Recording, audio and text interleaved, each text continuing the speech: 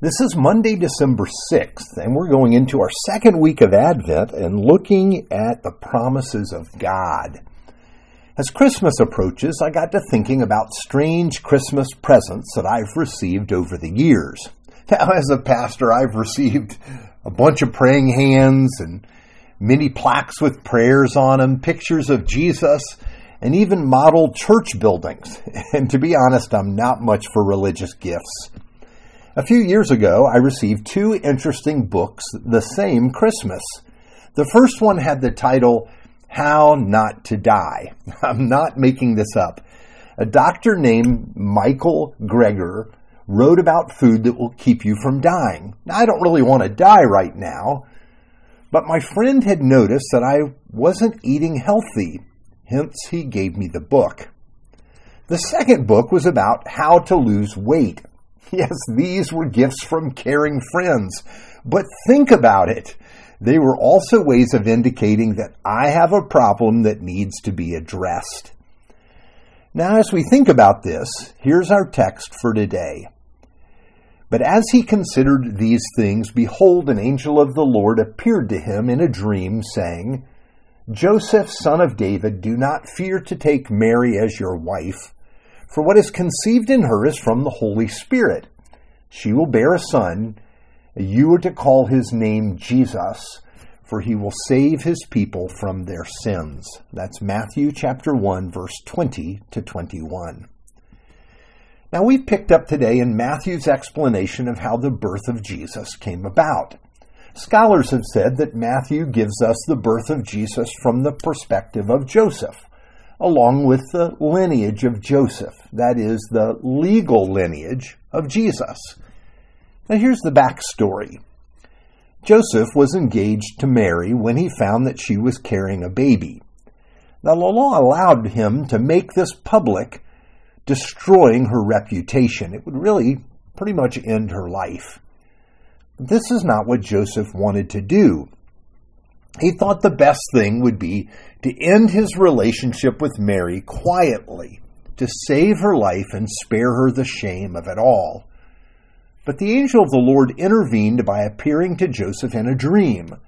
Joseph was told that Mary had not been with another man. Her baby was conceived by the intervention of the Holy Spirit.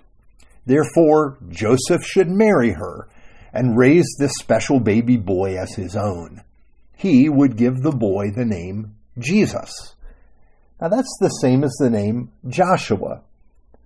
The angel also told Joseph the mission of this special child. He would save his people from their sins. Now here is where the story takes an unexpected turn. The Jews waited for a Messiah, but their idea had nothing to do with the forgiveness of sins.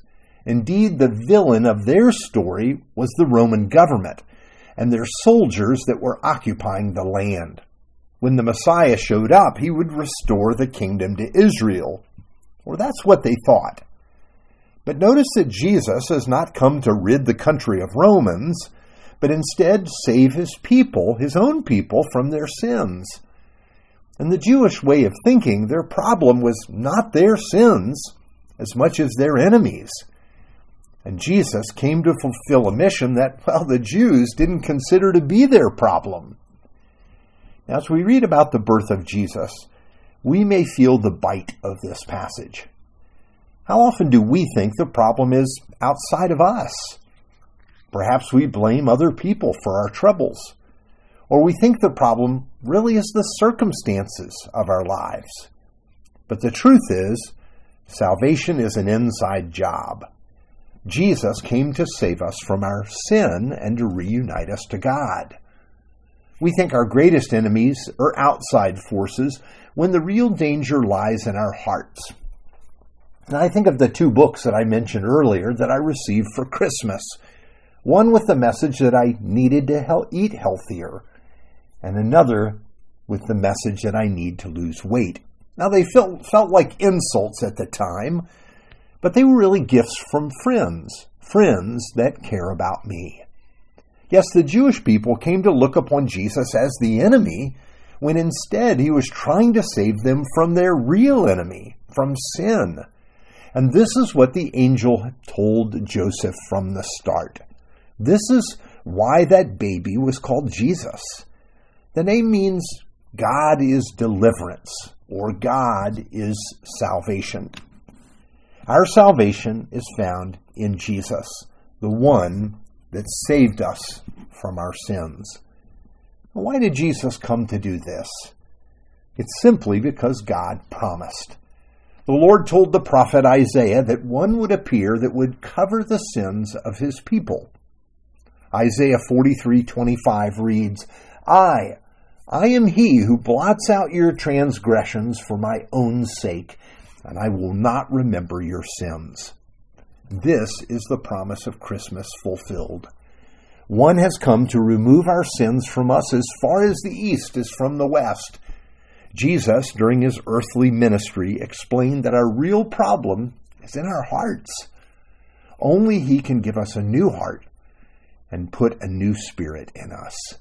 Sadly, we continue to blame other people or circumstances for the struggles in our lives, looking for a solution to these things rather than a restoration that goes so much deeper. The good news is that Jesus knows better and came to save us from our sins. Let's pray. Gracious Lord Jesus, forgive us for blaming others for what lies in us. Forgive us and restore us through your grace. Give us a willing spirit to sustain us this day, that we might live in the joy of our salvation and all that you have provided to us. In your name we pray. Amen.